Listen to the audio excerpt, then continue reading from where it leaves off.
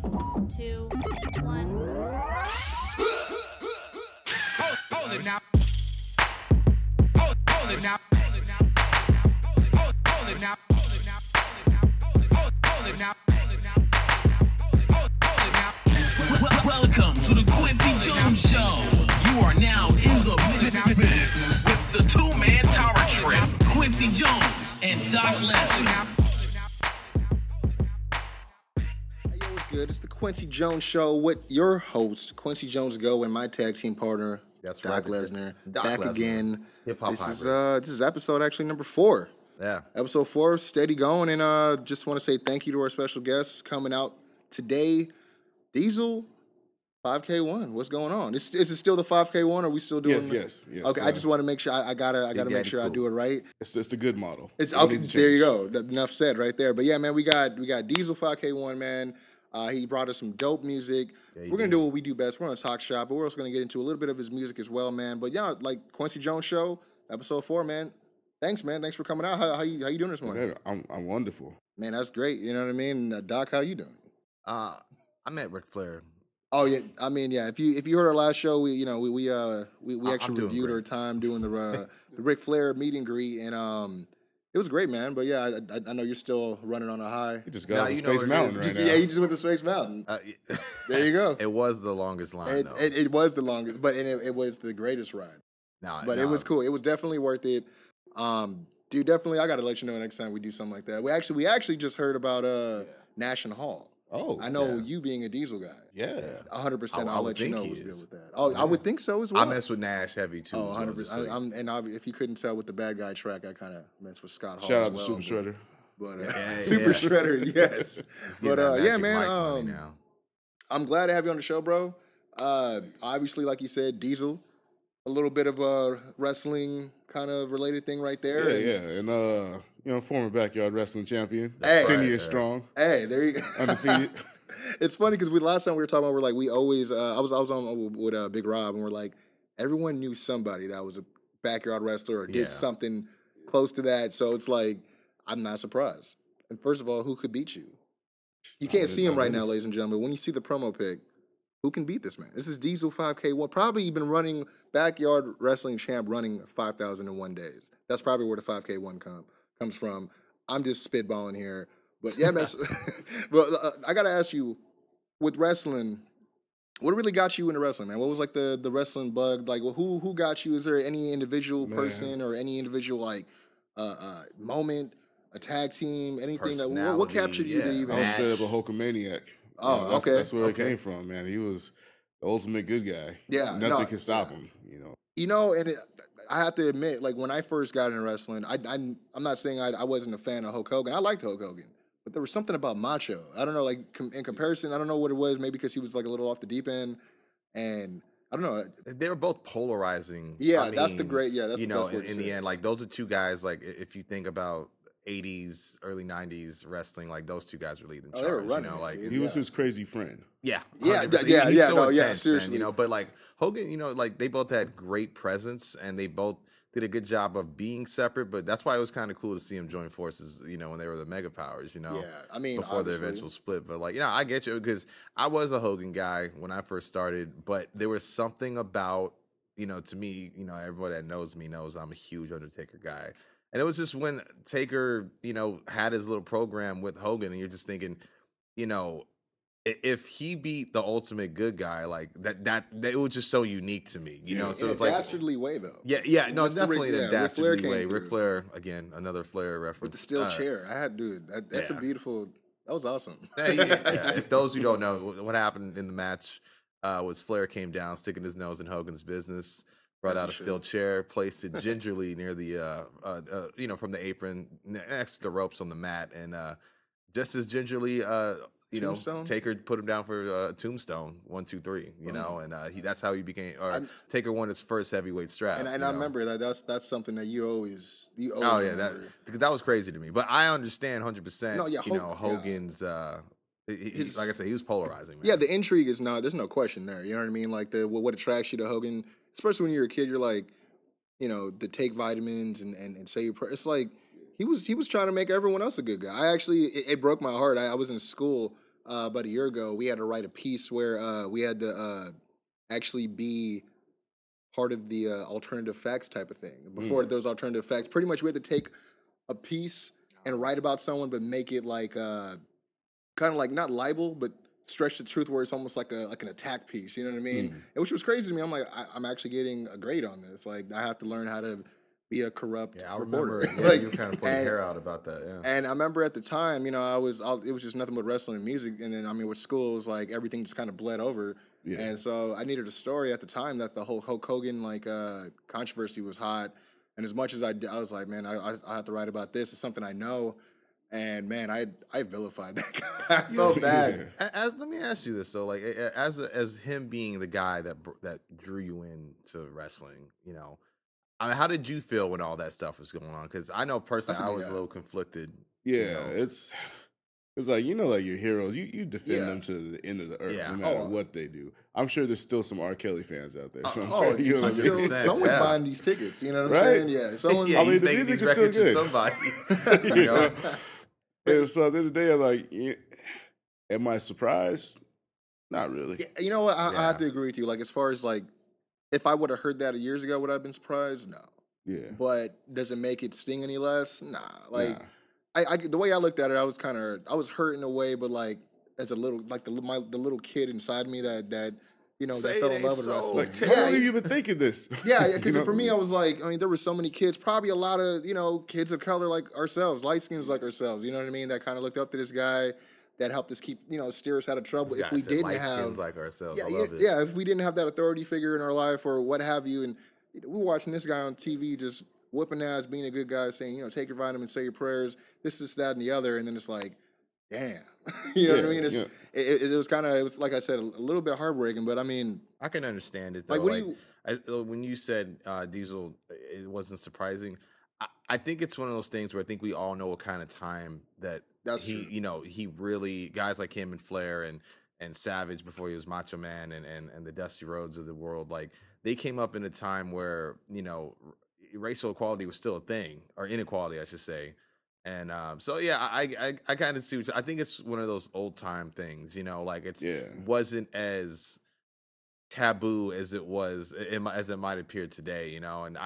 And it's one of those things too where it's like I always argue that Terry Bollea is the one who said it, not the personality of Hulk Hogan. Although he is definitely one of those people who has never been able to like kind of separate that line, because he realizes he's going to be Hulk Hogan for the rest of his life, you know, and he's embraced that. But I think that's also made it hard for people to realize, you know, behind the wrestling stuff, you know, he's a person too, you know. And so we all do dumb shit. yeah, exactly, that we're not proud of and we regret. I got a question. He just has a spotlight on him. You know? On that note, like we said, everyone does dumb things, and I mean it's true. I mean, a lot of people have comeback stories, and you know, we fall. I mean, are we ready to forgive him as a wrestling fan? You know what? I'm over it, to be honest. I for a while I was kind of like, you know what I mean, but it's like at the end of the day, it's like, if you were to show up, like say that you know we went to SmackDown the other day, if he would have showed up, would I have been mad? No. I mean, because it's still a moment. You know what I mean? It's still something to talk about, you know, and that's the thing. And to your credit, I think he's a victim of his own. He's in his own head. You know what I mean? I feel like he has to play the character 24/7, where which I don't know if you blurs could the really lines. find some self-happiness. Yeah, you know, and it's kind of sad. It's almost like the OJ thing, where but also hats off to him, because that's got to be an exhausting thing. He's 100%. I spiral. mean, this guy's been he's gonna be wearing bandanas his whole life. As you know much what I'm as I hate to say it, he definitely was mainly, not solely, but mainly responsible for bringing more eyes on the product, like in the 80s and early 90s, dude. Like, He made it mainstream. 100%. He was definitely a pop culture icon. He was the first guy to be a pro wrestler and an actor, man. That's true. You know, I watched. And Zeus did it backwards. What was that movie? the Nanny. Oh man. Like Mr. Nanny? Mr. Nanny. Yeah, like I watched that. And we did. did. Solely because Hogan was in there. If you would have brought that movie to me as a kid without Hulk Hogan, if it was somebody else, I wouldn't even have peeped it. You know what I mean? But it's because it was wrestling. You know what I mean? Yeah. That's to me, I think when I was such a kid, to me it was more like, as long as if there was something wrestling at all esque about it, like bring it to me. I got to get my hands on it. But I agree with you, man. Like he definitely helped make it mainstream. Oh, Like, that's 100%. I mean, you and can't that's take He was that a away rock from him. star. and that's Oh what yeah, I he was a question. rock star. But see, and I think that's kind of that's what kind of got him into the whole politicking and all that. But that's a whole nother. That's a whole. And that's nother- gonna happen regardless, Like, man. the The bigger your bigger, like- star, the bigger you know. Yeah, no, yeah. I Yeah, mean, you obviously, understand like when you get into a better spot, it's gotta You gotta everyone's protect gonna yourself. expect a few perks here and there, but when you realize that you could also do what you can to protect that spot, like why wouldn't you? Yeah, You know, no, so I that's in any job, really. Yeah, and I totally understand. It's just still it's funny because it's still just one of those things everybody talks about with WCW and like the booking and Yeah. so many like Chiefs, not enough Indians. You know what I mean? So What would you say, Diesel, is like one of your favorite like moments with Hogan? Like things he's done or achieved, or I mean, So obviously, many things. there's like the Andre Slam. Yeah, I around the mean, there's world, an things Andre like- Slam. There's and that's iconic in itself. You know. Yeah. Then there's a match that ruined my childhood when he went against Ultimate Warrior. Oh You man, know, I'm right it's there. with conflicted. you, It's man. like parents going at it. Like you yeah, can't yeah. decide. it's funny. That's how I felt when I had to watch Shawn Michaels and Razor Ramon first time in the ladder match. Oh yeah, this Dude, guy's I literally I conflicted. rented the tape and I still remember this to this day. I couldn't even watch the end of that match. I started crying because Yeah. I was watching them hurt themselves, and I was even audibly like, "Stop, Mhm. stop, don't do that!" Like I'm like, "You guys are friends," before I even knew they were really friends. But I remember that that was like one of the first matches I was like super Those are emotionally your invested two in. favorites, man. Dude, at both that my time, yeah, and I was like, and I'm watching them just like, but that right there, it tells the story that they were willing to destroy each other for the sake of that belt, and I was literally watching it unfold, and I was like, man, your worth. I can't do this. Yeah, I mean, years later, I was able to go back and obviously watch the second one at SummerSlam, but man, that first one at WrestleMania 10, dude, like that. Whew, I even look at like say old RVD and Sabu matches. love our- Like we you were can't just talking you can't about root this for either yesterday. one. You root for the match Yeah, itself. we were- the You presentation. just literally- hope there's gonna be, they're gonna leave it all out there, and you just are like you sit back rooting and for watch that. the show. Yeah. You know what's gonna happen. You're like, let's enjoy this. But like, I think for me, I mean, like I said, and I've told people this before. Hogan's, and it's unpopular, but Hogan's not on my top 10, personal top 10 of all time. And I'm gonna ask you what your top. It doesn't have to be a top 10, but guys that you And will- not in order. like yeah. if they had to bury you tomorrow, who do they need to be putting on this list for you? You know what I mean? But I think with Hogan, the NWO thing, man.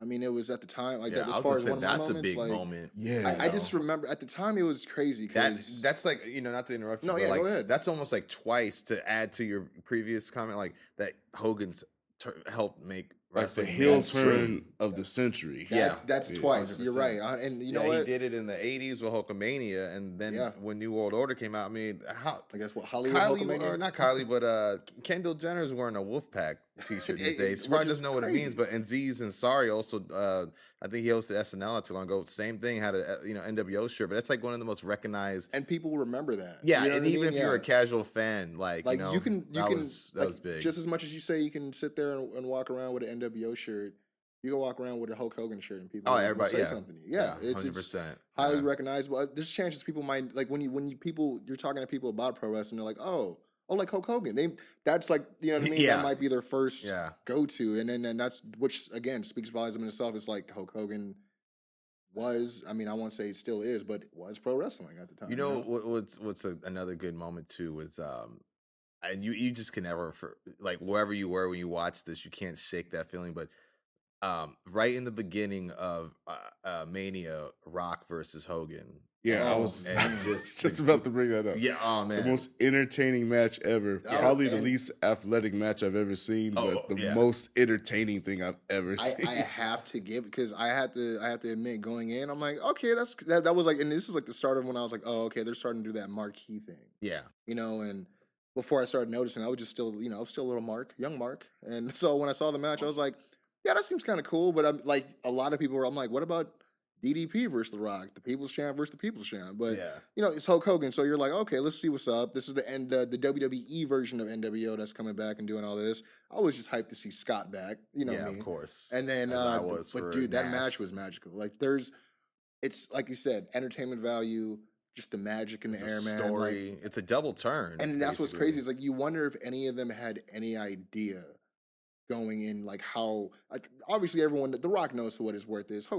That's no question. But as far as how much they knew that match was going to affect the rest of the night, That was crazy. Yeah, It was I good. believe after there was an underwhelming main event card. Yeah. I almost want to I say think it you was it followed Triple H and Jericho. Yeah. I think Is that it was. the one where is that the Steph was that was at like, 20? I'm not Because sure. I'm trying to figure out, is that the same one that Brock and Kurt Angle wrestled? I'm not. You know what? I'm not too sure because I want to say that's the same card that Austin won against Scott Hall. Yeah, you're right. Yeah, Yeah, and with that, but I was going to say to your point too. I was just listening to Bruce Pritchard. He was on Austin's podcast not too long ago, and he had brought up that specific time, and it was talking about sometimes there are times where you just gotta, if you have a finish to a match, and just reading the crowd, which is kind of an art form, if you're in that line of business.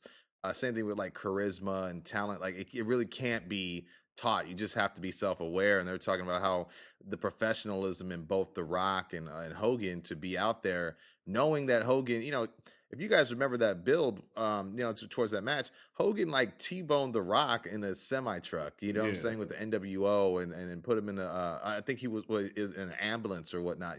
Like just things like that. That was real reminiscent of like the NWO raising hell in WCW. But I agree. There was a lot of personal angst in that, and for him to be the heel and being in the ring, but at a moment like that in a stadium that big with a star as big as The Rock, and all those people don't know who to cheer for.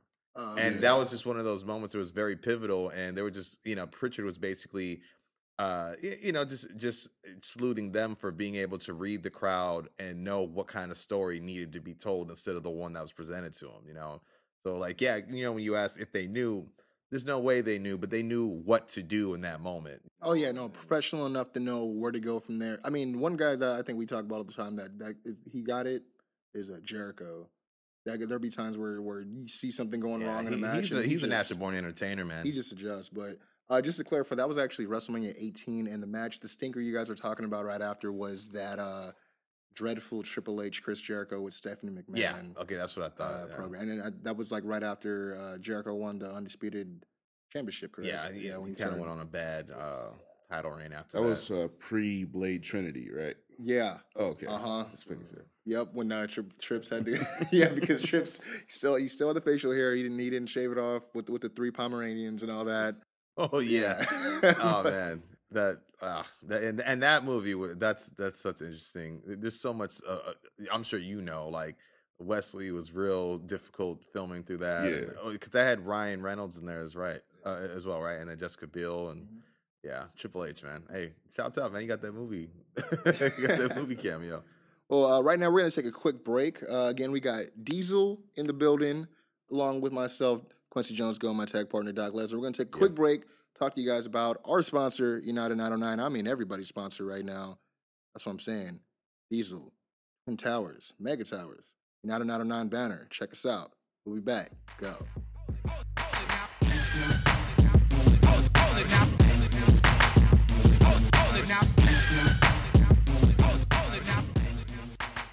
Hey, yo, what's good? Kwency Jones, man. Here to let you know about another great sponsor we have on the show, United 909. And man, it's for the IE, by the IE, made by the IE. It's for you. You like to represent where you're from. You like being clicked up, huh? Too sweet. United 909 is the clicker I'm from. Might as well pick something up nice. Show you repping for that 909, bro. That 909 life. That's what I'm talking about. They actually just had a show. Their 4th annual Conquer the Runway show happened this Saturday, March 11th at Riverside. If you were there, and I know you were there, then you would have saw they unveiled a brand new t-shirt. It's dope as hell. And you also would have noticed that the family just got bigger. That's right. We have a brand new sponsored artist on United 909, 40K. What's good, man? 40K, Mr. Broke as Fuck, BAF, from New Culture Media Group, man. Just joined the family. Congrats to you, man. The family gets bigger. The takeover been beginning, man. And if you ain't with it, you finna get left behind. So what you want to do is go to United 909, IE. I know you can hear me. United 909, we got you, man.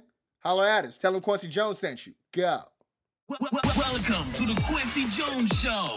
You are now in the mix with the 2-man tower trip, Kwency Jones and Doc Lesnar. Is he the third man? He's the third man. What the hell is going on here?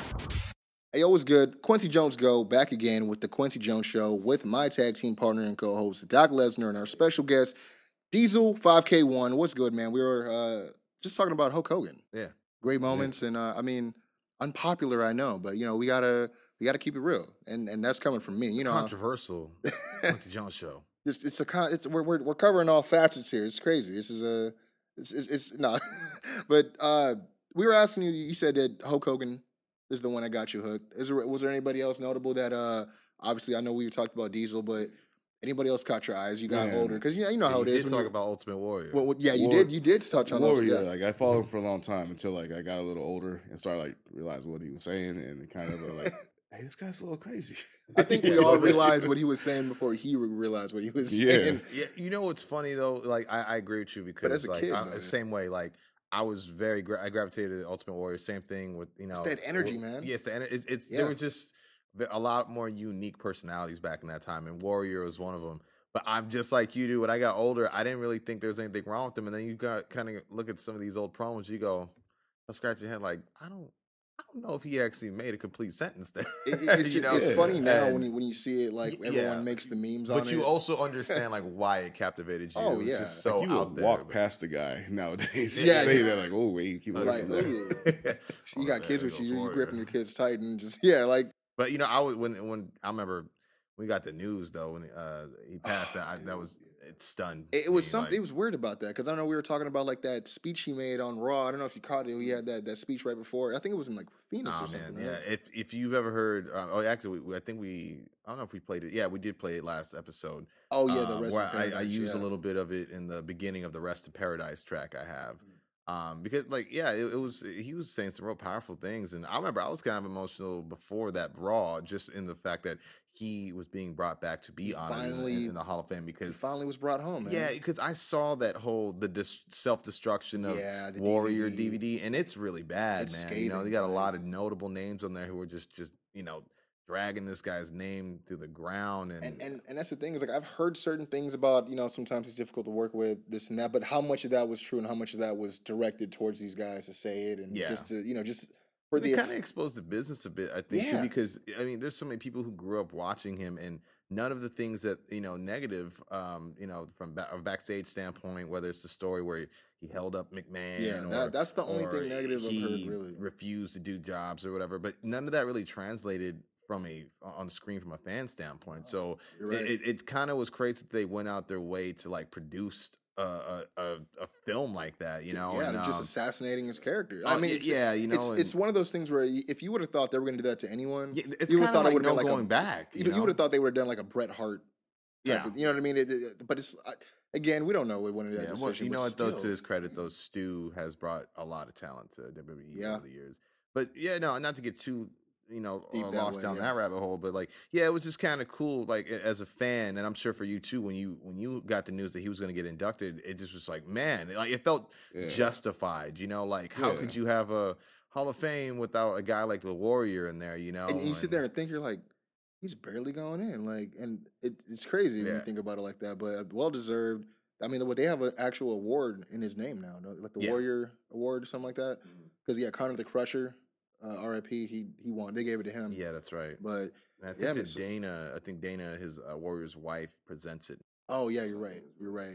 Yeah, that's what people take for granted nowadays. Like, it's the fans that are the most important in the wrestling business because they've been supporting it since however long, and they'll get the smallest, little building, whatever, or to the biggest stadium. They've been carrying it this whole time. So what we think of these people, that should take precedence. I mean, coworkers. It pales in comparison to how they are on, their working relationship. Yeah, I mean, and that's partially that's McMahon's fault. He didn't want him to be a superstar. Don't push him. You know what I mean? But it's like there's certain people that I agree with you. Like, come on, this is not for you. This is not for your Hall of Fame. This is for what the fans want to see. Yeah. Like I'm kind of surprised that DDP barely made it. Yeah, because I think at the end of the day, I mean, if for the fans to really like who's going in there, and it kind of vindicates, it makes it legit, yes and no, because they put Drew Carey in there before Warrior. I mean, before I've never agreed that there should be a real celebrity wing of a Hall of Fame. Not to get political, but Donald Trump's in there before. Yeah, you know what I mean. Or a former WCW champion, David Arquette. You know what I mean. That's up for debate. I will not be there on that one. But it's like, I mean, I agree with you, but like I said, I think sometimes they've been having like a little bit of their priorities wrong based on their personal ill wills towards people. Like, I mean, that's why it's weird to me that Sunny got in, and after all she's done. China's not in. I mean, obviously, their careers aren't parallel by any means. Certain parts, yeah, but I mean, it's crazy to think that we had to wait till China's gone, and she still hasn't even been announced. But it's crazy though too is that that year 2014, that Warrior went in, Jake the Snake went in, Razor also went in. Yeah, you're right. Mr. T, who had that great "My Mama" speech. Carlos Colon, who's the Shining Stars, or I believe the uncle of one of the Shining Stars, but the father of the other, and Carlito, right? Carlito's dad, and Paul Bearer. Yeah, that wasn't a bad class. And Lita. That was a good class, actually. That's a pretty good class. I thought so as well. Because what they have the Rock and Roll. Is it the Rock and Roll Express? This year? Yeah. So far, it's Rock and Roll, DDP, and Teddy Long, Kurt Angle. That's the which is the one that I was excited about, but me being a selfish fan, I was like, that means he's not going to wrestle if he's in the Hall of Fame. But then again, I was like, well, when he was in TNA, for those that were watching him in TNA, I was a fan. I followed him. They had presented him with a TNA Hall of Fame, and he was like, yeah, I'll take this when I'm ready. Can y'all do that? Because I would love to see either him and Cena again, like new this time around, or him and Brock. They're two different beasts now. You know what I mean? I want to see some stuff, but actually, because we were talking about, we dropped a few names before: Ultimate Warrior, Diesel, Hulk Hogan. Who are you feeling nowadays as far as today's wrestling? Because I talked to a few different people. There's some people I know that can't get into it. Because there's some new people that they, just a lot of stuff they got to catch up with. People are stuck in the way they like stars. Yeah, I mean, and that's what's funny, which is not bad because that's what we watched. We had more eyes on the product back then. But that's what I find is funny is like when you get two people that used to watch wrestling, it's two different people. People who are still in love with the Attitude Era and want it to be that, or people who hated Attitude Era and think that's all it's going to be now. Yeah. But now I think there's a wonderful room of talent, even potential talent. A lot of these guys are indie guys. I mean, we followed them. But as far as who's going on right now? Let's do it like this. Who on Raw are you feeling right now? Like on Raw, of course, the New Day. Oh man, okay. The New Day, they have like the best mic skills, dude. And I was explaining this to someone. I'm like, the reason why I like them is they get away with so much references that, and I hate to say it like this, but white America does not get. Or know, or they're not keen to it. So they get away with. That's why when I see them on screen, they get away with so much like pop culture references and like the no homo stuff and the pause stuff. And I'm like, dude, like if they knew what any of this, what they were talking about, windows that they've been squeezing by have gotten more and more outrageous, and especially with the way Big E tries to play it off, like they got great chemistry. My favorite. I think he might be my favorite in New Day, man. Like some of the newer wrestlers. Well, one of the complaints is that their mic skills aren't that great, but there's some that really shine, like Enzo. Yeah, Enzo. Not only does he have like his usual shtick that he goes to, but he can go back and forth. He can embarrass you. Like the whole Mike. It was he's Skywalker. Quick on his feet. Mike Trash Talker Skywalker. Like he owns that. And I think he went on record to say that he has a book he carries with him where he'll just write down things. Like, he has a big old book. Since even when he started in FCW, which is people know is the developmental Florida Championship Wrestling. For those that don't know. That was what NXT was before it became NXT. Damn, that's crazy. He's supposedly he's had a notebook of just isms that he wanted to use, and has used them. And pretty much, I know there's more stuff he's yet to pull out, and everything he's pulled out has been really entertaining and funny. Yeah, that's the least entertaining, and that's what's funny when you think about it. You're like Enzo, and you're like, this guy doesn't even have a finisher move. Yeah. And you think he talked jumping. No, yeah, now it is. But before, like anytime that you would even on the game you would play as him, you're like, okay, what's his move? And it'd be like some submission or something. It'd be weird. I think it was a cross arm. Yeah, it was like a cross arm breaker or something. Yeah. But I mean, because you don't know him for his wrestling, you know him for his talk, his entertainment. Yeah, gift the gab and the gift. Yeah, So I'm with you. Enzo and Cass, I agree with. New Day, I'm definitely with it. Any are you fans of how'd you feel about the whole Kevin Owens, Chris Jericho thing when they were doing that? All right, so a single tear rolled down. Man, we're gonna just moan in silence from the Kwency Jones show. I've had a hatred of Jericho for a while, But it's a good hatred because he's a heel. He's And a despicable person. Yep. But that's good for the show and good for the business. And then you have Kevin Owens where I'm like, man, Kevin Owens could be working at a video store. Like he just doesn't look like a wrestler, but that's been his appeal. He has an everyman appeal. Like people are like, hey, I can be that guy. Yeah. He looks like every backyard wrestler that's out there. I agree with you that. know. Yeah. I know, I've seen him. No, he's like, I know it. I know about the wrestled farmer's these guys. guys. Yeah. It's real. Like, and I agree with you. Like, the reason why I mean, we were kind of hip to Kevin Owens. You know, he got me hip to Kevin Owens with the Kevin Steen thing back when he was in Ring of Honor. So when we heard he was jumping on to the roster, we were excited. So right now we're kind of just biding our time, trying to figure out what's going on next. Because obviously we love the whole Chris and Kevin thing. I'm with you. I had a long time hatred for Jericho for a while. Not a long. Okay, let me say not a long time. I never gave him his proper due, and that was when I was still looking at the product as a fan. And it's funny, like you say, like he just did despicable things. I hated him, but then I had to sit there and realize he's doing his job. That's what he's supposed to be doing. That means he's great at his job because I fucking hate this guy. Like, right? And the slow talking, the miscreants and the big words, random scarves. Oh man! But I have to say that when he started doing this version of his character, he grew the facial hair out a little bit. Yeah, he had the scarves, like you said. You dig? He's just changed his whole demeanor, vernacular. Like he seems like he's genuinely having fun out there, but also having fun trolling you. Yeah, he's 100%. slowly becoming Flair. You know what? He's working his way into that. Yeah, I could see that. As far as accolades, I like too, that. I'd have to agree with that too. I mean, he. But I was gonna say, but so with the festival though, like, what did you like it? The Festival of Friendship. Yeah, like how it went down, how it broke down, and everything. Were you? Oh, okay. No, this is good because we were actually debating this last episode about whether or not it seems like the room's maybe 60-40 split on if it was executed well versus. Just like you said, Yeah, they really could have ended like this whole angle a lot sooner. Got you. They teased it. They definitely did, but then, I mean, well, what I said last time was like, I was just more of a fan. Like from the jump, all of a sudden you're like, why is Jericho acting like a total face right now? And you started kind of seeing that.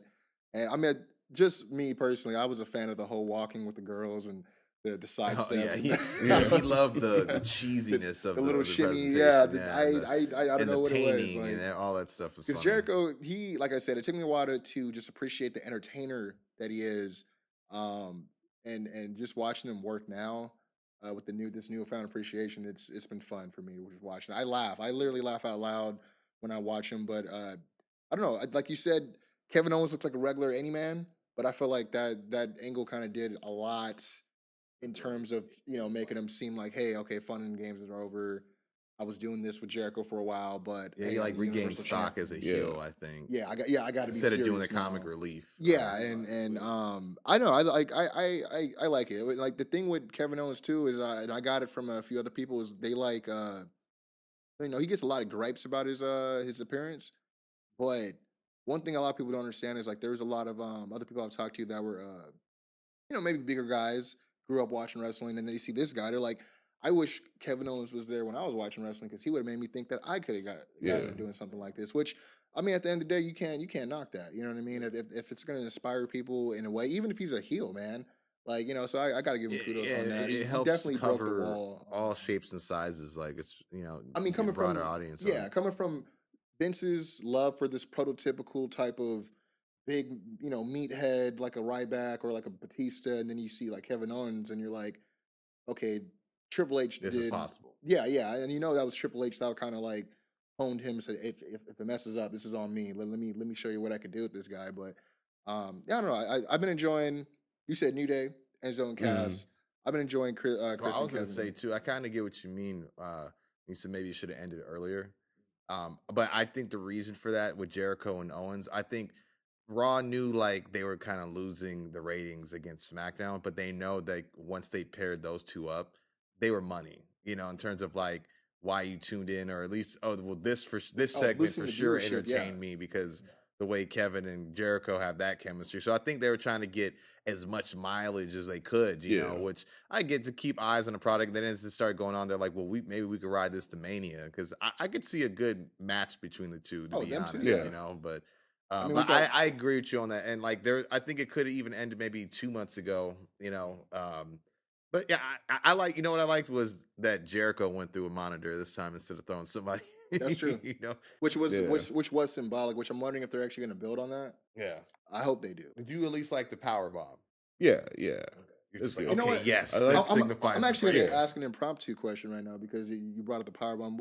What is one of your favorite finishers right now that you like to watch? Like, is there like a finisher, or that, whether it's RKO, Styles Clash, or anything like that? I mean, what's his name? Big Rob's huge RKO guy out of nowhere. Shout out to Big Rob, but yeah, I mean, I know we all like to watch it. Like, sometimes I'll even tune into a match knowing who's going to win just so I can watch it. You know what I mean? Is there like a finisher move that you're just a big fan of? I like the simple ones. And I was going to say, it doesn't have to be current. It could be a stunner. It could be, you know what I mean? Like, man, I miss, like, you know, RVD's 5-star frog splash. I mean, I love a simple power bomb. I mean, the super kick is always good for me. I like moves that can be done to anyone.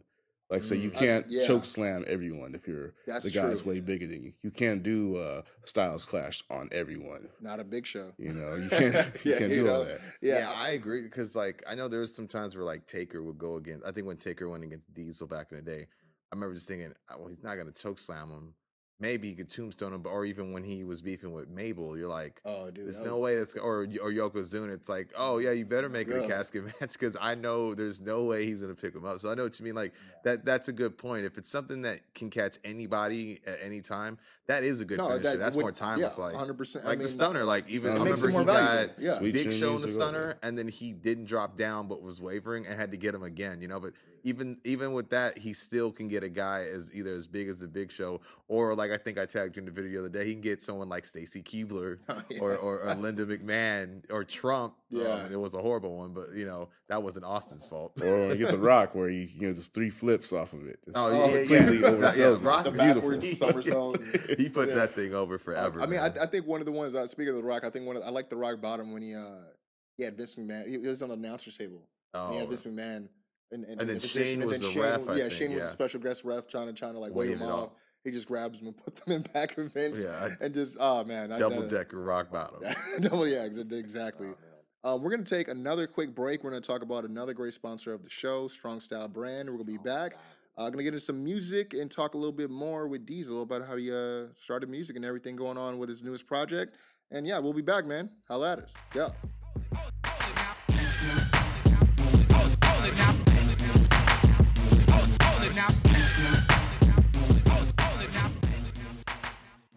Hey, what's going on? Kwency Jones, go from the Kwency Jones Show. Just here to let you know we have a great sponsor, and I got a great question for you. Have you ever had plans, previous engagements you made, sir, and you just had nothing to wear, You got a big show coming up, You play an instrument, you sing, You tickle the pipes. What you got? You playing drums, You got to look badass, right? Because you invited that nice looking girl from work and you want to impress her, right? This is what you got to do. Go to strongstylebrand.com. They have a brand new website. You're going to want to check it out. It's in the beta form right now, but you're going to want to check it out. They got a whole bunch of new stuff, new hats, snapbacks. They actually have flex fit hats now for those that may not be on the whole snapback type of trend, but either way, buy it, man. Check it out. They also just got in some new Strong Style brand flags. They're dope. Doc Lesnar just ordered one. We're actually waiting for it. Coming in the mail right now. It's freaking, everything on here is badass. What you're going to want to do, check out the shirts, man. Check out the beanies, man. Check out the freaking hoodies, man. Check it out, man. And don't forget to check out youtube.com/strongstyle and check out their brand new mini documentary, Thank You Fury, based on a wrestler, Brian Fury, who just recently on his own terms decided to quit the business. He's doing a lot of great work with his New England Pro Wrestling Academy. He got a lot of students he's doing great work with, but he had his last match. Strong Style Brand was there to capture it all on tape. Again, Thank You Fury. Check it out. youtube.com/strongstyle. Get yourself some clothes. Rock it while you're watching. Rock it while she's watching. I'm talking about that pretty lady at work. Yeah, you got a little drum solo. You can do it looking badass without that Strong Style shirt, that Strong Style beanie. So go ahead, check it out, buy it, put in Kwency Jones, 15% off. Dig it, go. Uh-oh. Oh, buddy, you done messed up. I tried to warn you, but you don't let the tiger out the cage. Okay, square up there. Don't push on my buttons, I don't recommend it. Cause I'll be your judge or your jury and I will deliver your sentence. And I'll be relentless, cause I'm at the point in my career that if you wanna pick a fight, I'll give it to you. And I guarantee that when I'm doing you, the use will be ended. I've been swinging for the fences, the mercy I'm sure to get my ends with. If your friends get involved in your sentence, and your friends get a similar sentence, and since this is considered your business, you should get a better head of the fences. Cause the whip of this particular instance gonna get your ass kicked with the vengeance. Listen, you don't wanna be known as that pussy boy that can't throw hands, that motherfucker that broke ass, that trolls but can't handle blowback, that cold bastard that don't act like got a pair in his own sack, that John Doe with that toe tag, and when you put him in the river he floats back. And they'll be talking about you like, you heard he shoot himself too, right? Now crying like a bitch while he was stuck in his shit cause he never learned to fight. You're gonna be another jerk off, leaving the earth off in a better place with your jerk coffin. And about you, this ones will be heard often, serving as a good example of a curse stomping. I can make you famous for all the wrong reasons. I can make you famous for all the wrong reasons. I can make you famous for all the wrong reasons. I can make you famous for all the wrong reasons. You'll be in the papers on the front, and the obituary done that, and then you'll look so cool and faded. Your 15 minutes will eventually over. Hello, boys and girls. Now, this, well, you know who this guy is. And this guy here are gonna help us show you why being a hero is a bad idea. Yeah, I can make you famous, motherfucker. Get acquainted with this Louis slugger.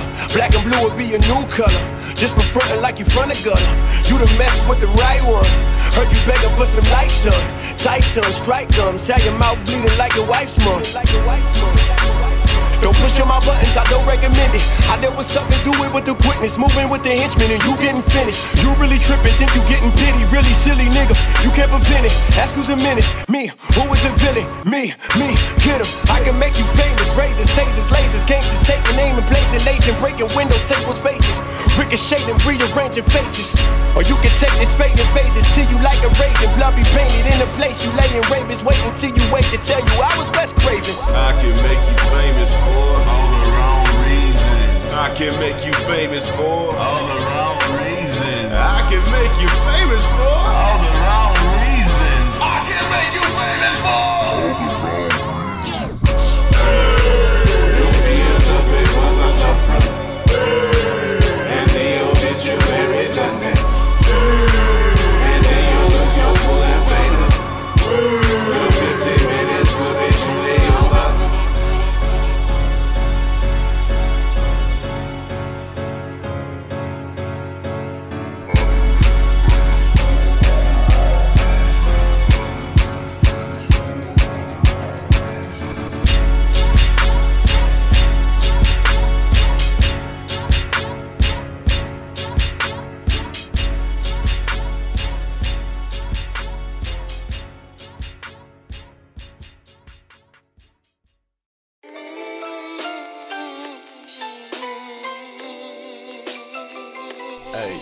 Hey, sometimes the glass is just half full.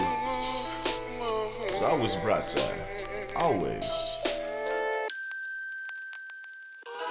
If it wasn't for every dickhead that joked on my behalf, I'd never be this hot to make the smoke to blowing up your ass. If my brother and my cousin Cooler didn't clown me growing up, I wouldn't have the strength to deal with what's around me. And if you look down at my feet and say, what are those? With my closet full of Kanye clothes, holes in my socks and drawers, I only had 2 outfits, looking like a prisoner escaping out of Auschwitz. Big enough to be a bully, but had plenty of them. So I was listening to Brother Lynch and Eminem, focused on revenge and being better than anyone who had a girl that represent the Letterman. Blood shoulder veteran, but maybe I should let it go, or else I have a frozen heart and lose my chance to let it show. But I know a better way. I just took my resume and let it say the better things I wanna win a clever way. They say the best revenge is to live better. Well, I can't tell you how good it feels to be styling on you bitches. But for real though, I wanna thank you for being an asshole to me. I'm so grateful that you were a jackass indeed. Cause I've become a stronger person, for I am no longer hurting from all the things you did. Well, you were so horrible to me. For anybody saying that I'm old or irrelevant, I'm glad I get the chance to show off my intelligence and go through the elements. I break the backs while saying raps and scrap and chop the face, creating new shades of spray paint, cause they ain't as brave online as they are in real life. Where they praise my skills and tell me that I'm real nice. They say I'm fresh to death, my style's like a steel knife. I resurrect and come correct, I'm something you can feel twice. Plus my face is in the papers and on CDs and bids. It's on your TV screen where you can see it real clear. I may be corny or whatever, but I'm still here, chillin' in a wheelchair and even in no still chill. Plus I say my life is good altogether. I lied and stole her with my wife, but did it all together. And I don't even sweat her, cause she puts up with my damages. And could've left me long ago, but prove that she can handle it. And I like it way better than y'all. To be honest, I'd rather kick it with her and my daughter all day instead of you punk motherfuckers.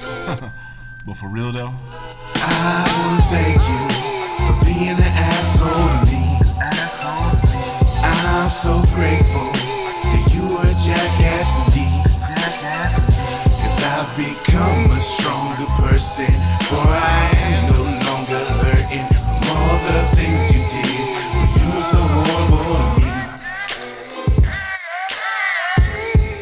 shout out to everyone who said I wasn't dope cause I wasn't on that street shit. And shout out to everyone who picked on me cause I mixed and made it hard for me to fit in. Hey yo, shout out to every boss that ever messed with me when they found out I did music. And shout out to that bitch in the 7th grade that called me all those names, saying I'm a dork, a nerd, a dweeb, a geek, a loser, a nobody. Yeah, I'm all those things, but it made me into somebody. What have you been doing, huh?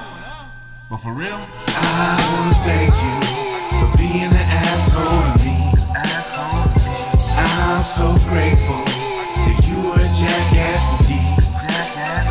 Cause I've become a stronger person, for I am no longer hurting from all the things you did. Cause you were so fucked up to me.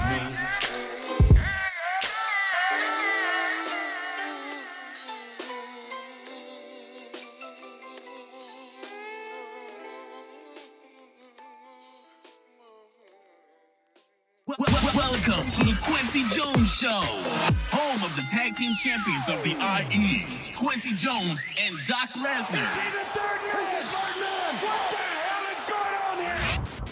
Hey, what's going on? It's Kwency Jones Go with the Kwency Jones Show. And first and foremost, before we start this last part of this podcast, episode 4, I want to first send apologies out to Diesel. Also apologies out to the listeners. Many of you know that we actually went out to Las Vegas this past weekend, March 10th, Friday, to catch the ROH 15th anniversary show. What a lot of you guys don't know is a lot of the shit that we actually had to go through out there. The trip was a disaster. Shout out to Mark McFly, hanging there, buddy. We had a hell of a time in a bad way as far as this trip. We made the show, but I had a lot of unfortunate events happen, including loss of some files, loss of some, just a lot of technical difficulties concerning my end, my equipment and stuff like that. So what sucks is I have this last part of this podcast, but the part that sucks is for some reason the audio is distorted beyond hell. I think I know when it happened. There was a lot of things that happened this weekend. So I didn't want it to be a short show. It's only about 35 minutes so far. So instead of ending it on that note, I still want to give you guys a little bit of stuff that's on my brain as far as wrestling for the week. I had a little bit of notes here. I wanted to try to get into it with Diesel a little bit. And again, Diesel 5,000 5K1. Sorry, man. I couldn't even explain to you. I could. You'd have to been in my music class, but it's just a lot of stuff beyond my control right now, man. So. Bear with me. We definitely want to get you back on the show, finish this up right. But for now, like I said, I still got, about 30 more minutes for you guys, man. And, I'm going to just kind of go off what I'm thinking of as far as like Fastlane. Fastlane has already happened. We actually talk about it a little bit with Diesel on this episode. I talk about it a little bit with Mark McFly on next week's episode as well. And and as well as that episode, you'll be able to hear all the weird, crazy shit that happened to us while we were out in Vegas, man, and not in the good way. You usually want some weird, crazy shit to happen to you in Vegas, but man, uh, if I told you, you guys wouldn't even believe it. That could be a whole nother episode for a whole nother day. But for right now, man, I just want to focus in on the wrestling, man, for the week. We came back from Fastlane. I don't know, man. It's weird. I mean, first off, one of the things that uh, I noticed they've been treating Charlotte's pay per view record as something real golden. Obviously reminiscent of her father. With Flair and his incredible not pay per view record, but obviously just the championships and stuff like that. They have been playing the hot potato game concerning the women's title for a while, but I noticed that coming into that culmination of that match with Bayley at Fastlane.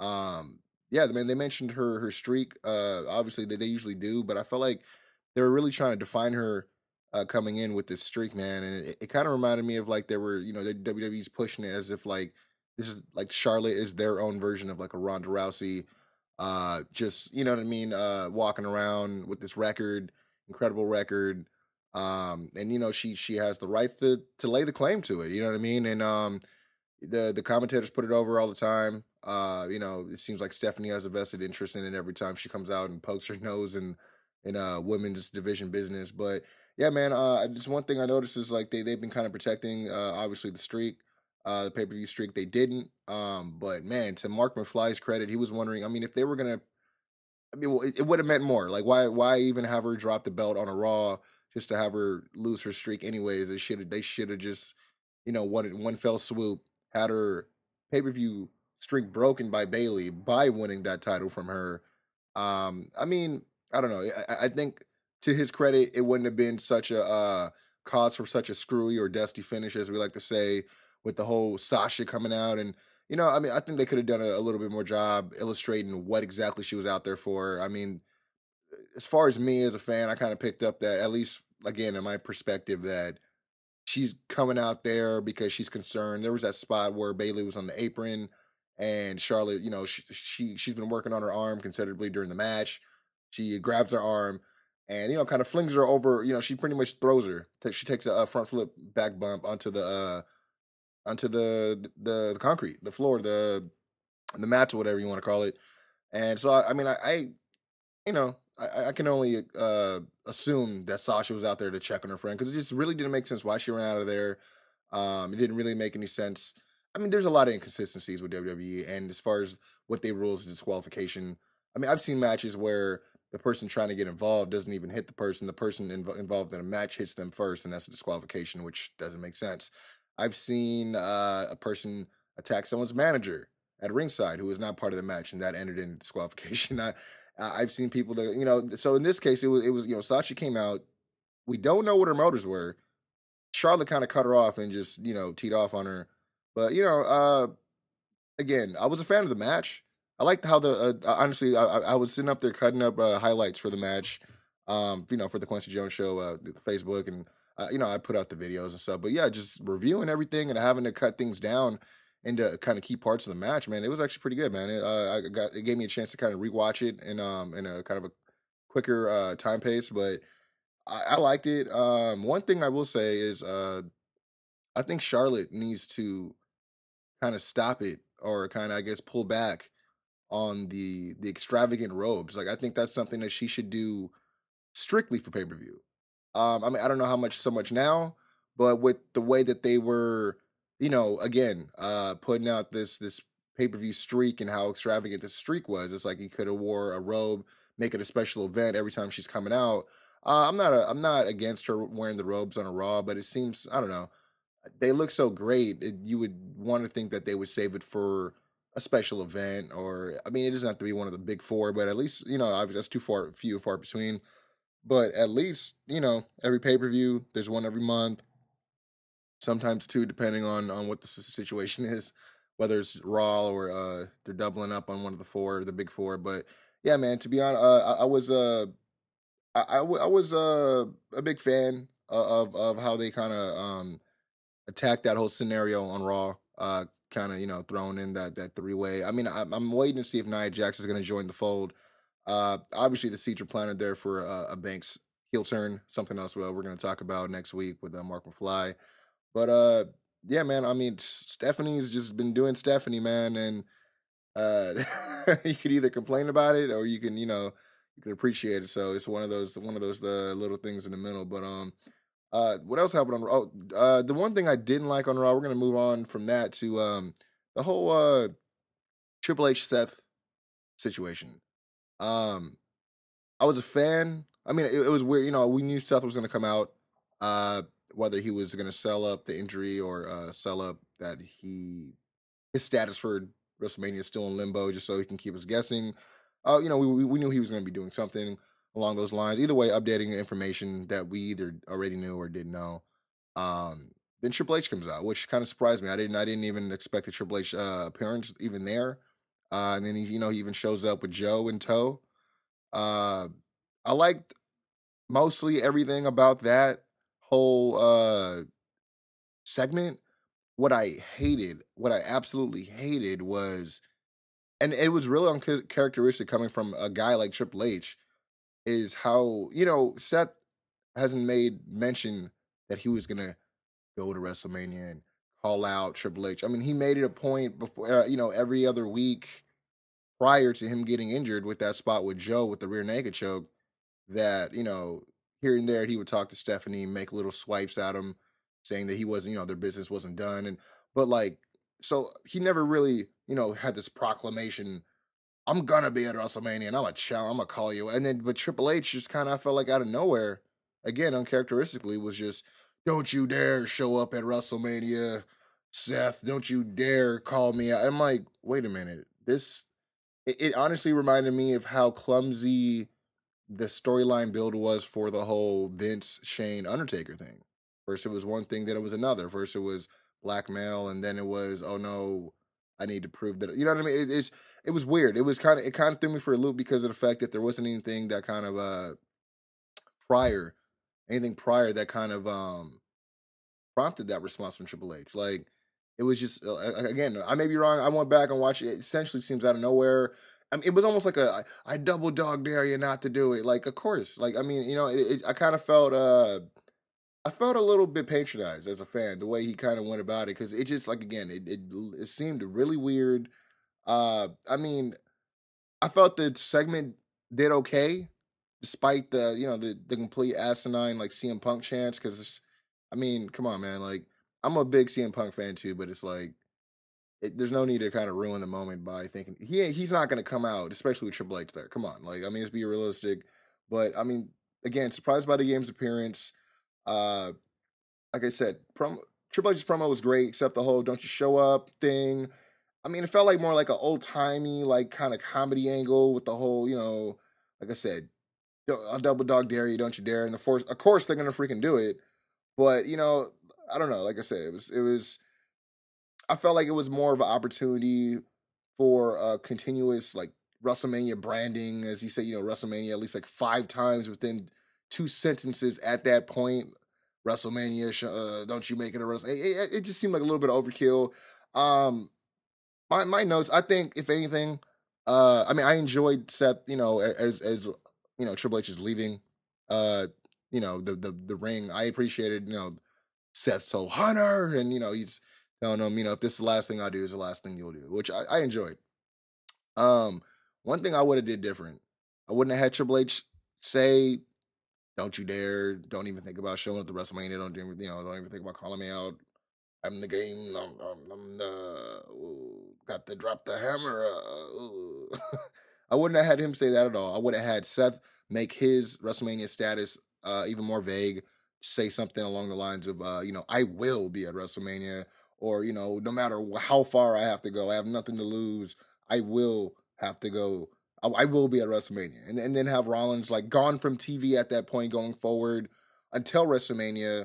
Just go out and film, like, these kind of, like, I mean, not your quintessential WWE-esque, vignettes of these training, back to glory type things. It's like, I think if it was more of him rehabbing hard, training hard to get back to this Triple H. Not even just a match, just getting to Triple H at WrestleMania. Nothing cheesy like the whole Vince and Shane chasing chickens.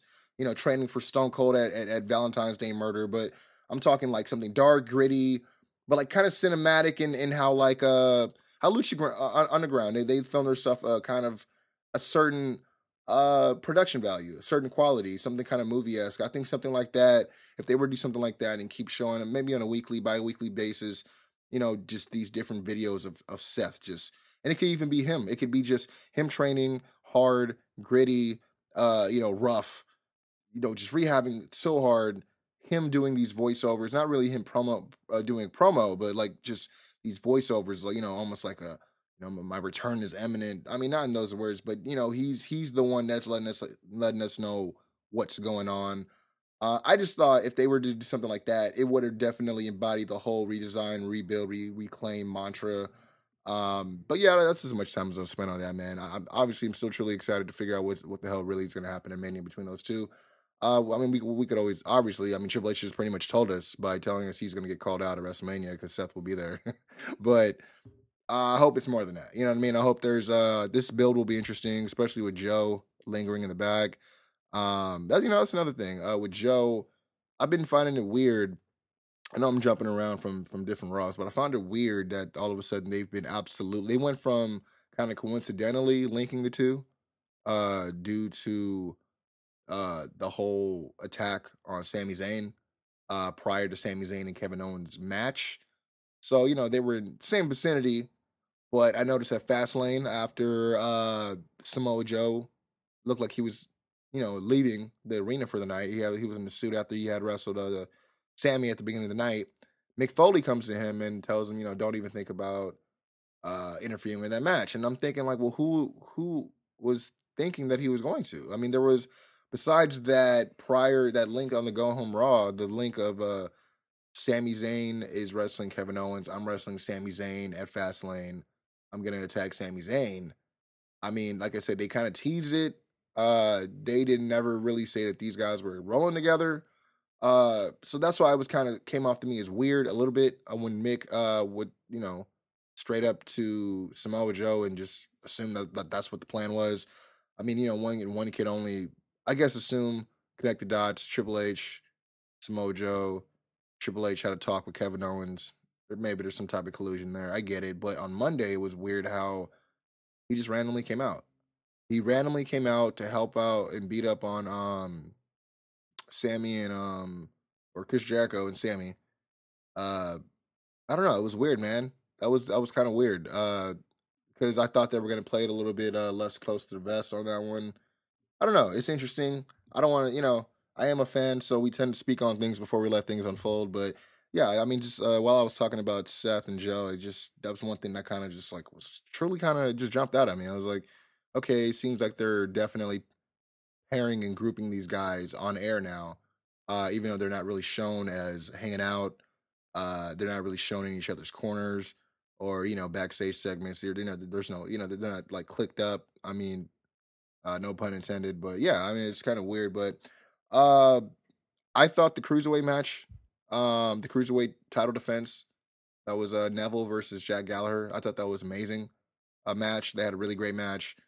Great storytelling. I've been saying it a few weeks on this podcast, actually. Like, these two guys have really been truly the centerpiece of the Cruiserweight division for the past couple of weeks, man. Like, these guys have both really made you care.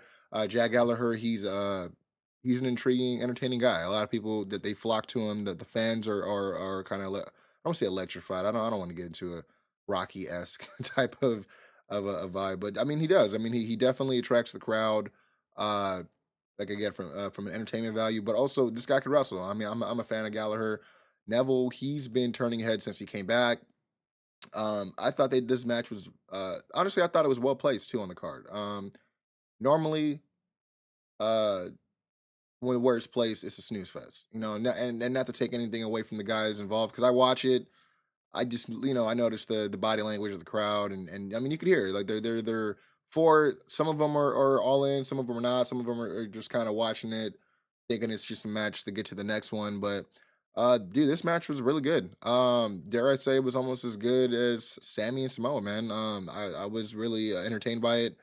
Um, but of course, on I was definitely more entertained by my man Austin Aries finally leaving the commentary table to become another once again an active competitor on the WWE roster. And I'm really happy not only because he's finally going to be competing, but he's finally going to be competing at the A double level. And what I mean by that is I wasn't mad that he was in NXT.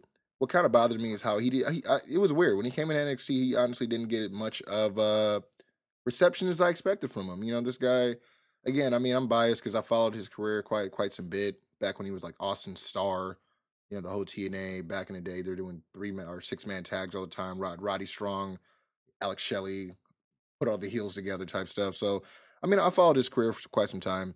But damn, man, it was really good to see him throw that discus elbow. It was good, man. I thought the segment was great. Couldn't have been against a better guy than Neville. One thing I will say about Raw, they had a tag match that I felt was super sloppy. I don't know, it took a step back from everything that they did the week before with the contract signing, which was, again, I said it last week, I thought it was great. I thought it was a great segment because we all usually know how contract signings end up. There's always the same kind of formula for those things. So I thought the cruiserweight division, I mean, it did end up the way it ended up, but how they got there is what makes it different. That's what makes it, you know, to me, in my personal opinion, better than a lot of the other contract signings from before. So, I mean, I thought it was good. But again, like that tag match was kind of sloppy. I felt like it was a major step back in the wrong direction. Followed by the great match that Jack Gallagher and Neville had at Fastlane, followed by a great performance by Austin Aries on Raw. And then, I mean, I don't know if you guys tuned in to 205 Live, but Austin actually had one of his first televised matches in a while against Tony Nese. Slow start, but you see it, man. You see him coming back. He pretty much got his shit in like Brian Cage, man, if you guys know what I'm talking about. But it was a good match, man. They actually had a pretty long match. Again, I'm just excited to see my boy. Not that I was opposed to him on commentary because he was killing it on commentary, so I'm glad he had the opportunity to keep his name out there. But man, even when you think about it, this guy was on NXT and he just leapfrogged all over the NXT roster, and he's on the main roster technically now. He's on 205 Live, which means he'll be featured on Raw wrestling now instead of just commentating the matches. So yeah, man, I thought it was good. Good little change in pace. But yeah, man, I mean, as far as a few other points I want to run down here, there was another segment in the women's division that I actually wasn't quite a fan of. Again, this happened, I believe, the week before Fastlane, so, forgive me if it's a little bit dated, but I was not a fan of Steph using the word squash on the air, and I believe she had said it in a way where, Nia would squash Sasha, towing the line, obviously Nia, woman of bigger stature, Sasha, a woman of more petite stature. On paper, this person was, but I mean, as fans, we're not dumb. You know what I mean? We already know, the alleged feelings of Vince towards Sasha, and not necessarily her stock, but I guess position to the company. She feels like Bayley's more better positioned to be a women's champion. He kind of soured on Sasha's push, so to speak, And I mean, it just only furthers speculation with Steph throwing around the word, like, the word that a lot of smart marks and hardcore fans not only know and very familiar with, but, a word that's existed with a universal meaning in the industry for at least the last 10 years. You know what I mean? For me personally, again, I've only been sparking up to the business. I've watched it since I was little. So it's like the last 10 years, I finally got used to what squash means, what this means, kayfabe, shoot, all this stuff. So it's like, essentially, this is the word that everyone knows, but for her to kind of use it in the way she did on air, I thought that was a bad look, especially this is someone who was essentially the face to help usher in the women's division, the new belt, the transition from the divas to the women's wrestling. And then I don't know, it's weird. She wanted to play such a prominent part in bringing that in, how she brought in all four ladies. and then the Four Horsemen is who I'm referring to, and to see it, obviously things split. Becky's on SmackDown, the other three, including Nia Jax. So the 3 plus the 1 are on Raw. And I mean, I guess she has to play her part. She has to play her position as Stephanie McMahon, the character, just as much as Vince McMahon had to play Mr. McMahon, But man, it's weird that she's just kind of saying these things, and it's almost insulting to the watcher to have to hear them use these. And it's not even just her. There's been a lot of things going on. How I know they've kind of claimed this to be the reality era. At least Triple H had said that on air back in the Authority days, but I'm starting to believe it more and more, man. They've been blurring the lines a little bit of what's really, the whole protecting the business thing, and then just the whole from an entertainment standpoint. I mean, not everything needs to go on air. Um, which I'll get more into that. Which brings me to like the whole AJ angle with Shane and SmackDown, but we're gonna get into SmackDown a little bit. But going past that, I want to talk about Joe a little bit, man. Like Joe, he just had the match with Sami Zayn. I don't know what's going on for him next, but I honestly, with Joe being on the main roster, it brings the opportunity of Finn Balor and him main eventing. We've seen him do it tons of times at NXT. And I say that because of the fact that if you guys didn't see, there was a tweet that went out from Finn Balor himself that said "Back to work" #WWE Buffalo. It was a picture of his suitcase, and it was his open suitcase, and he had packed that leather Balor Club jacket that he wears to the ring. So I mean, Finn's back, and I actually saw another picture where he teamed up with I believe Jericho and Sami Zayn versus Triple H. Believe it or not, Triple H wrestling with Samoa Joe and Kevin Owens. So again, we've been told some information prior to this, starting the podcast, about some potential developments. Don't want to get into it. We don't spread rumors here, but it's looking a little bit more and more closer to the truth. But yeah, again, with Samoa Joe, my only thing with Samoa Joe is I love the way he works. He's been transitioned really well in the main roster. I mean, he's been doing this for a long time. You know what I mean? So it's no surprise. But I don't know. I'm not a fan of his finish. I mean, maybe it's his signature, that'd be fine. But the whole swinging Uranagi off the ropes, I don't know. When I first saw it, it reminded me of Kevin Owens. I'm gonna throw this guy to the rope, and I'm pop up powerbomb, throw this guy to the ropes. Not really a pop up Uranagi, but I mean, he does that Uranagi, the ST Joe as he calls it affectionately, out the corner as a counter. He actually did it to Sami Zayn to set up for the Coquina Clutch at Fastlane. So it was kind of weird, I mean, I felt like he should just use the Coquina Clutch. He's this guy that says he's coming out to hurt people. That's what he's here to do. I think the Coquina Clutch is better. I mean, I get it, the hesitation to use it again after the Seth Rollins mishap, which, it wasn't pretty. But I have no question that he'll probably never use the Muscle Buster unless it's someone that has a stroke backstage that can, let them know, hey, I don't care, I'll take it. I mean, I'll risk it, but I mean, I doubt that's going to happen. But I don't know. As a finish, I'm not. I don't know. I'm not. I mean, like I said, the Muscle Buster is risky considering the Tyson Kidd thing. I don't know. It's I don't know, but I will say that the build for that Sami Zayn match was really good. The stage dive from Sami onto Samoa Joe on the ground, that was amazing. Great way to make Sami look strong going into the match. I'm pretty sure we all knew that Sami was going to take the L and do the job on that one as Samoa Joe was coming in, his first pay-per-view match. And I mean, they use Sami quite a bit for that, and only because they know they're going to get a great match. And but yeah, again, kudos to both matches.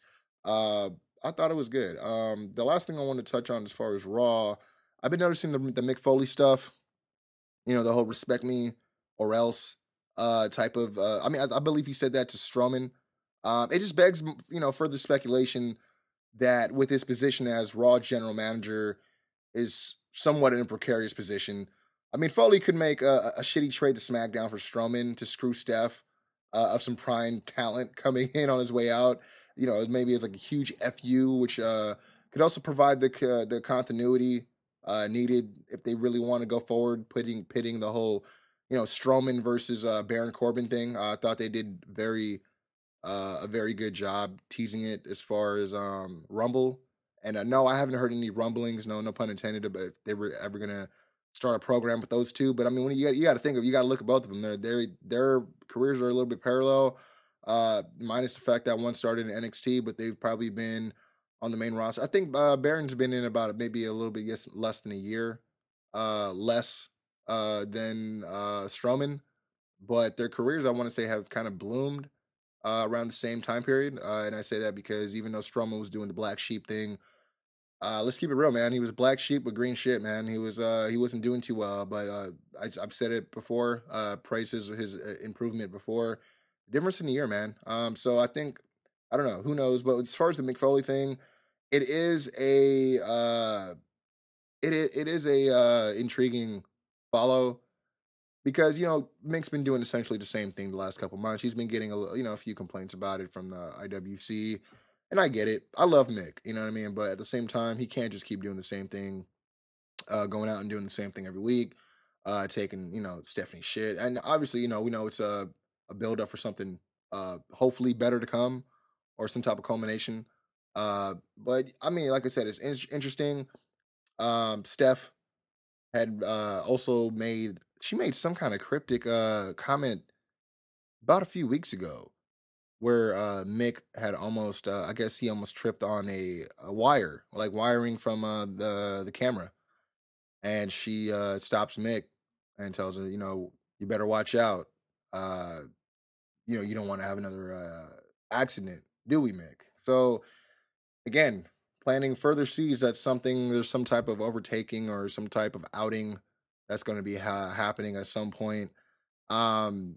Yeah, man, I'm interested to see how Mick handles this, because at Fastlane, that was the thing. At Fastlane, me and my brother were trying to debate whether or not the part where he was talking to her on the phone and the cord came out, was that something that he was supposed to do, like he was slowly hanging up on Stephanie McMahon, or maybe he didn't realize how much he was stretching the phone cord and he just ripped the line essentially out of the phone box and killed the segment. We don't know. It looked kind of weird how it ended as well.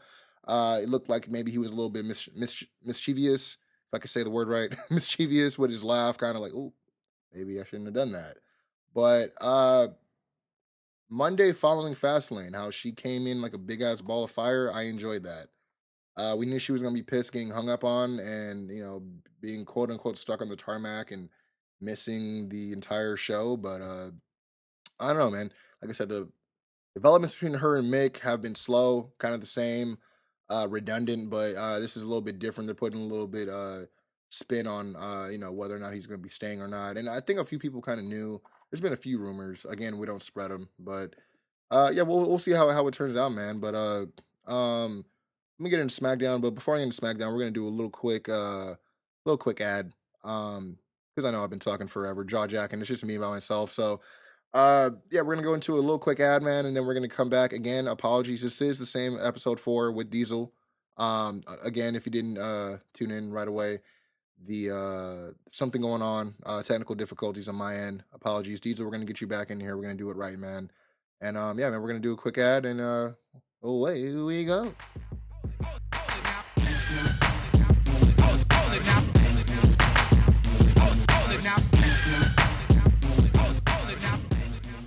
Hey guys, what's going on? This is Kwency Jones Go from The Kwency Jones Show. Just want to take time out to thank you guys, the listeners, for not only helping us to do the show, but supporting us 100%. And honestly, we'd like to hear your feedback. So if there's something we're doing and you're digging it, there's something that you want to see us do, if there's a topic you want to bring into discussion, a certain wrestler, a debate, even if there's a promotion that we haven't been covering, all you got to do is hit us up either on Twitter at Kwency Jones Show, on IG, The Kwency Jones Show, Facebook, The Kwency Jones Show, or easy enough, you can email us at thekwencyjoneshow@gmail.com. Artists, whether you're rap, hip-hop, reggae, rock, we don't care. As long as you love wrestling and you got something to contribute to the conversation, hit us up. You want to be featured on the show? You want your music featured on the show? A little bit of play? Hit us up, man. thekwencyjoneshow@gmail.com. And if you'd like to join the mailing list, hit us up, send me an email, I add you to the list, and I promise you, if you get added, you will love it. Welcome to the Kwency Jones Show, featuring the best damn commentary team on the planet. Kwency Jones and Doc Lesnar. Is he the third man? He's the third man. What the hell is going on here? Hey, yo, what's good? Kwency Jones Go, and we're back. I should say I'm back. Kwency Jones Podcast. It's just myself up in here.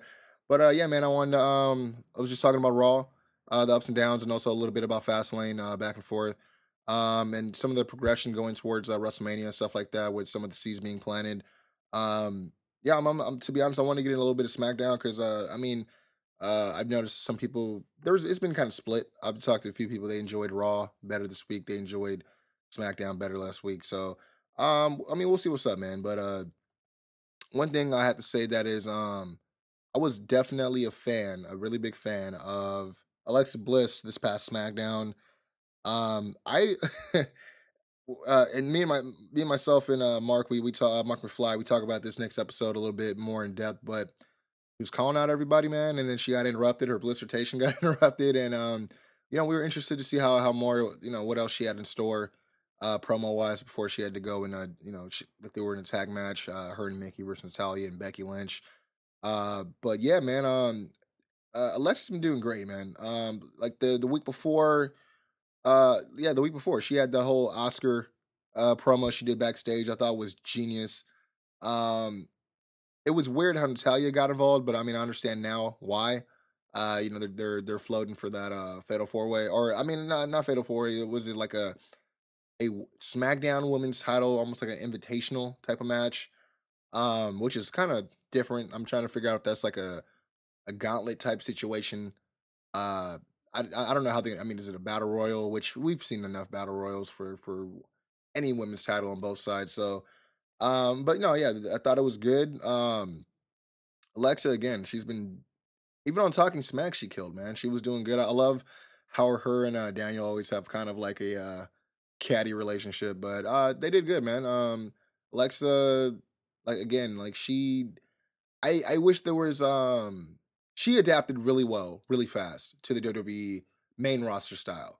There's no secret that NXT roster and main roster, they differ in demographic and kind of how they do things a little bit cosmetically, what kind of, goes, what works, what doesn't. I think WWE is a little bit more traditional because it's more traditional guys who's been in the business that are on the reins of that thing, NXT has more of a Triple H newer generation type thing, but dude, she definitely got the translation well. I'm interested to see more about Alexa Bliss. It's honestly, I wish that there was a few more of I would love to see Becky a little bit more in a better position. She's essentially like the number one. She's like the number 2 face next to Nikki Bella. But Nikki Bella being involved with the whole Miz thing. Miz and Maurice, it's just I don't know. I feel like Becky's stock has fell a little bit, which is painful for me to say because I'm a Becky fan. But yeah, moving on, man. I thought Randy and AJ had a good match. I don't know. I expected a little bit more, just because it was so many kind of years in the making, so to speak. But I thought it was good. The whole AJ, I'm gonna jump and then fake out for the 450. Orton takes the flat back bump with the RKO attempt. I thought that was great. It looked great. It came off great. The look on AJ's face after he kind of he's like, oh, I got him. Here comes the 450 for reals. I thought it was good, man. How they illustrated AJ being upset with the whole gorilla position thing, that was kind of a Twilight Zone thing for me because this is something that they've never shown unless it's like Beyond the Mat, maybe a WWE created type of documentary or any type of I'm pretty sure they've shown a little bit of it on Total Divas. I know they show quite a few footage, scenes backstage, catering and stuff like that. So I don't know, man, but it was weird how they just kind of peeled back the layer like that. It's one thing if they were going to show him walking through and him getting into it with Shane, but the fact they had Road Dogg there, P.S. Hayes was there, Michael Cole was there, who's not even supposed to be on SmackDown. You know what I mean? So, it was weird. It was cool. Essentially it did what it was supposed to do. Um, I mean, I know none of us really want to see this match. We are just more or less happy to see AJ going to WrestleMania with a match. Um, it is kind of BS how they. I don't know what they're doing. They had him jump through all these hoops, but I guess that just further illustrates and adds more fuel to the fire about how all these hoops he had to jump with Shane. But it was also weird how they said Shane was the one that maintained that AJ earned his spot and wanted him to go on to WrestleMania while Daniel had said Randy. So I don't know, man. I don't know if that they're gonna bring that up, if it counts for anything. We'll see. We'll see. Definitely see the unfolding of the rest of this program. I don't know, man. Like I said, I mean, because AJ's been on a roll, man. Like that match he had with Luke Harper, awesome. The whole Pele from the floor to the apron, awesome. Uh, AJ did a great job getting Luke over in that match as this big guy that, I mean, again, like Brian, like Brian Cage, Luke Harper got his shit in, man, and so did AJ. I felt like Luke Harper had a little bit more leeway than AJ, but AJ, he played it like a professional, like he always does, man. It's weird because I've been here. I'm pretty sure this has been confirmed now, but I heard they're putting a firm halt on Luke Harper's push now. I don't know what the deal is with that. Uh, to me, the opportunity that they gave him back to back in those weeks, I thought he did well. I thought he did very well. Luke's promo was solid going into that match with AJ. The other thing that occurred to me, I mean, obviously it's been kind of proven now as I just came back from ROH, the 15th anniversary show. So the Hardys are not with WWE. There was huge speculation that was going to happen. I definitely speculated because of the fact that that promo that Bray had cut that night that Randy had burnt down the compound, he referred to himself as a deity, which is not a word he's used before, at least to my knowledge, that I remember him using. That obviously, for those that follow the whole Broken Matt Hardy brilliance, that is a word he uses quite commonly. So I thought that was a kind of a bit of a tease. But then again, we saw these guys ROH show. They were amazing, by the way. The whole show was amazing. You're going to hear again more about it next week when I have Mark McFly on here for episode 5. But yeah, man. Bray. I don't know. I'm interested to see where they go with Bray. I don't know if burning down the compound, what that does for Bray, for his character. I could see him in a deep depression that unleashes this unholy beast with inside of him. Because he's at this point, all he had was Sister Abigail. Now that is Sister Abigail gone? Is she? We don't even know. To him, she was the spirit form, always in his ear. Supposedly, she was always lingering around him, speaking to him, character wise. But I don't know what this means going forward for the whole Sister Abigail thing. That's the name of his move. I don't know. Again, I can only hope that this is just one of those events that just turn him completely fucking nuts, and he turns it up. And I put like this: we've been all waiting for Bray Wyatt to make some dent in his career. Not to say that he hasn't, because I'm a huge fan of Bray Wyatt. Back when he was in NXT, man, he would lay on top of the ring steps and cut a promo from there. You know what I mean? Like just a whole bunch of stuff that it was another one of those situations where I was talking about where Taz is I'm bigging Taz up, and then he didn't really live up to my hype that I put out there. Not to say Bray hasn't lived up, but man, his booking has been fucking horrible, man. Like the whole John Cena thing where he buried him and then literally buried him in the match, that sucked. Him and Taker, I don't know, man. It's been weird, but you've wanted so much more from Bray, and even with the tag team championships he won with Randy, they held him 2 weeks, maybe 3 weeks. I don't even know if it was a whole 3 weeks. They had 2 weeks and they dropped him. That sucked to me. Like it was one of those things where Luke Harper has won gold before Bray Wyatt, with the Intercontinental title. I don't know. It was weird. So when he finally won the title, I was really happy for him, man. I really want to see him do great things, and I really want them to book him to do great things. Essentially, I honestly want to see the reign from Bray that I wanted to see from Dean Ambrose. And that Dean Ambrose, let's just face it, his reign gets shitted on by a lot of fans. It could have been better. Again, the booking, it's his character right now. I don't know what they're doing with his character. He's kind of just spinning in circles right now. The Baron Corbin thing, I am definitely enjoying.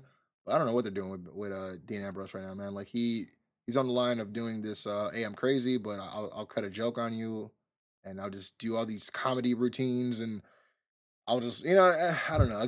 I mean, after a while, and I get kind of tired of it because I know he's capable of so much more. And it doesn't help that honestly, like Ambrose needs to tighten up a little bit in his in ring. Not that he's not good, but his punches and his kicks are completely exposable. Completely exposable. And I mean, I hate to say it, but I mean, if people were to watch one of his matches, already knowing that wrestling is fake, they're gonna look at this guy. I'm like, oh, 100%, it's fake.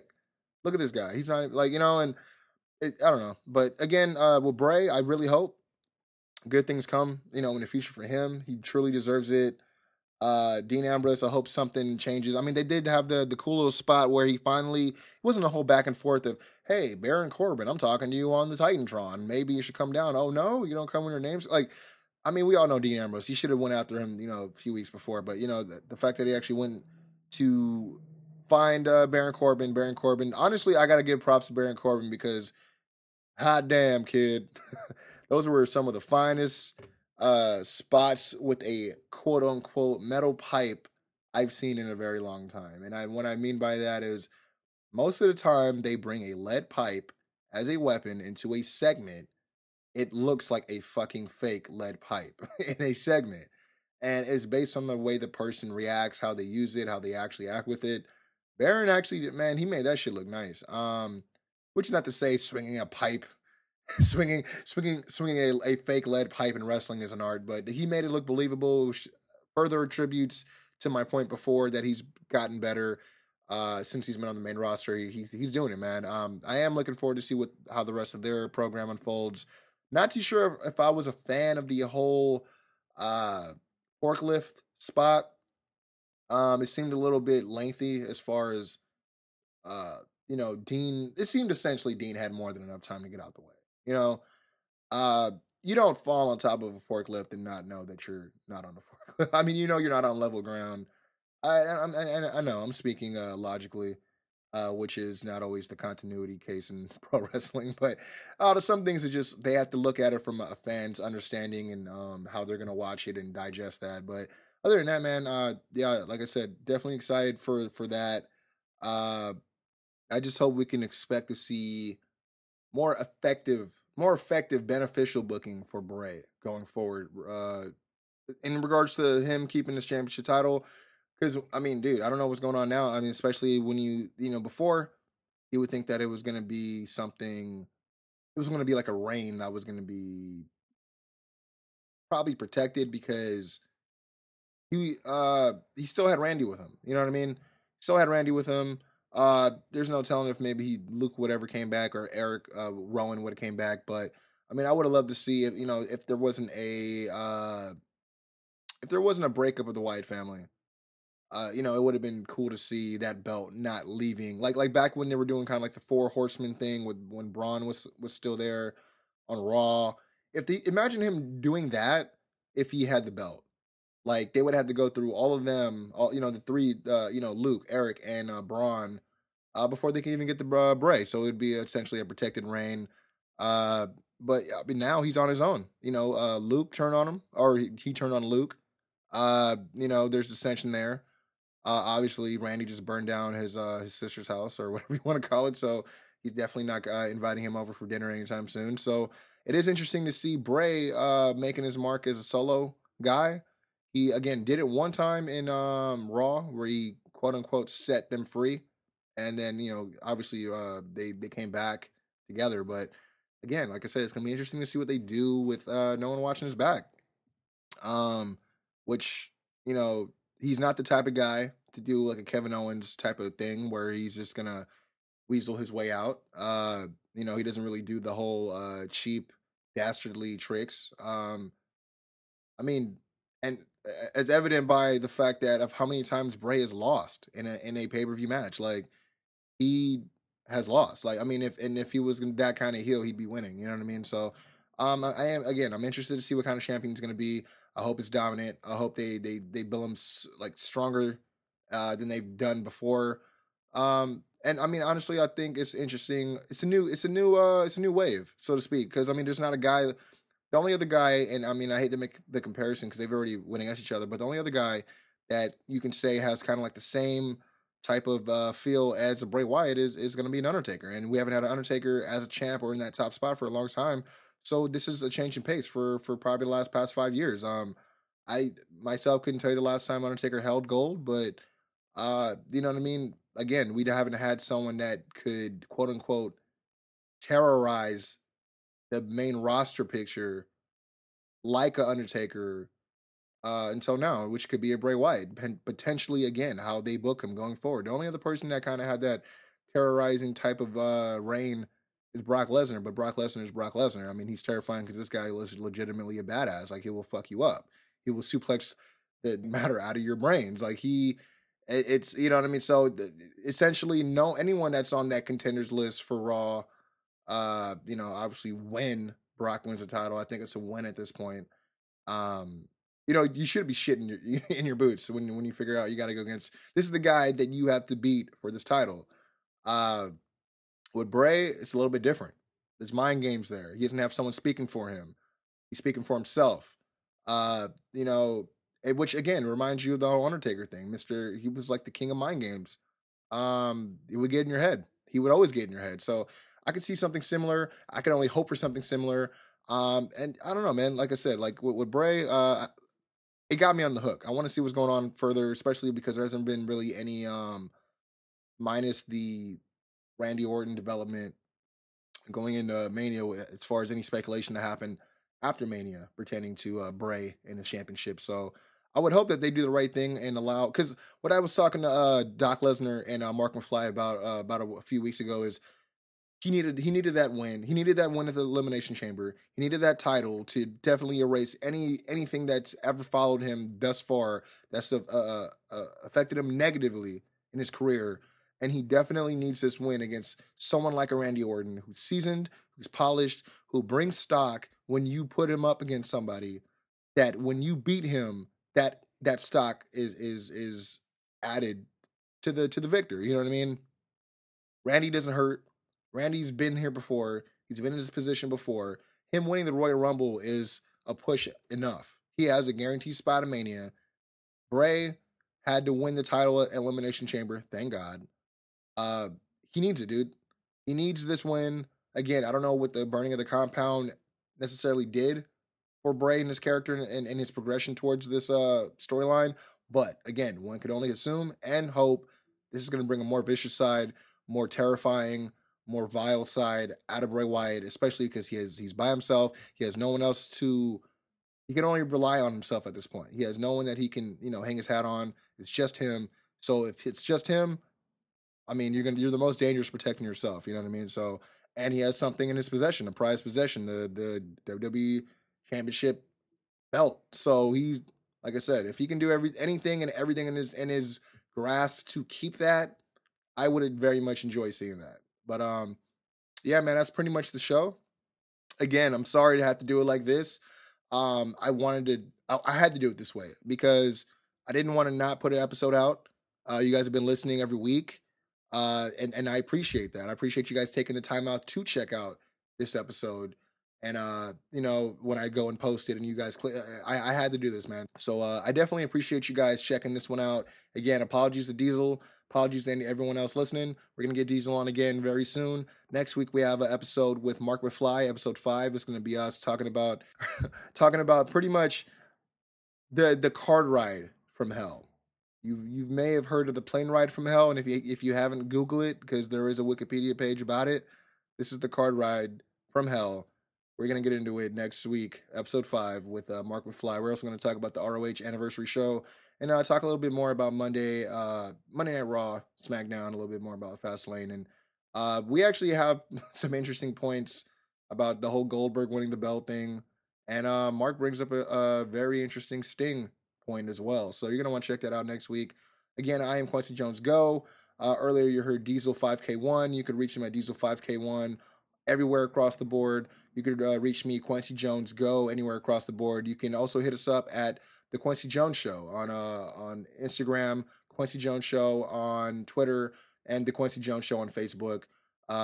Yeah, man, thank you for listening. Shout out to everyone. Shout out to Doc Lesnar. Shout out to United 909 and Strong Style Brand. And yeah, man, we out. Peace.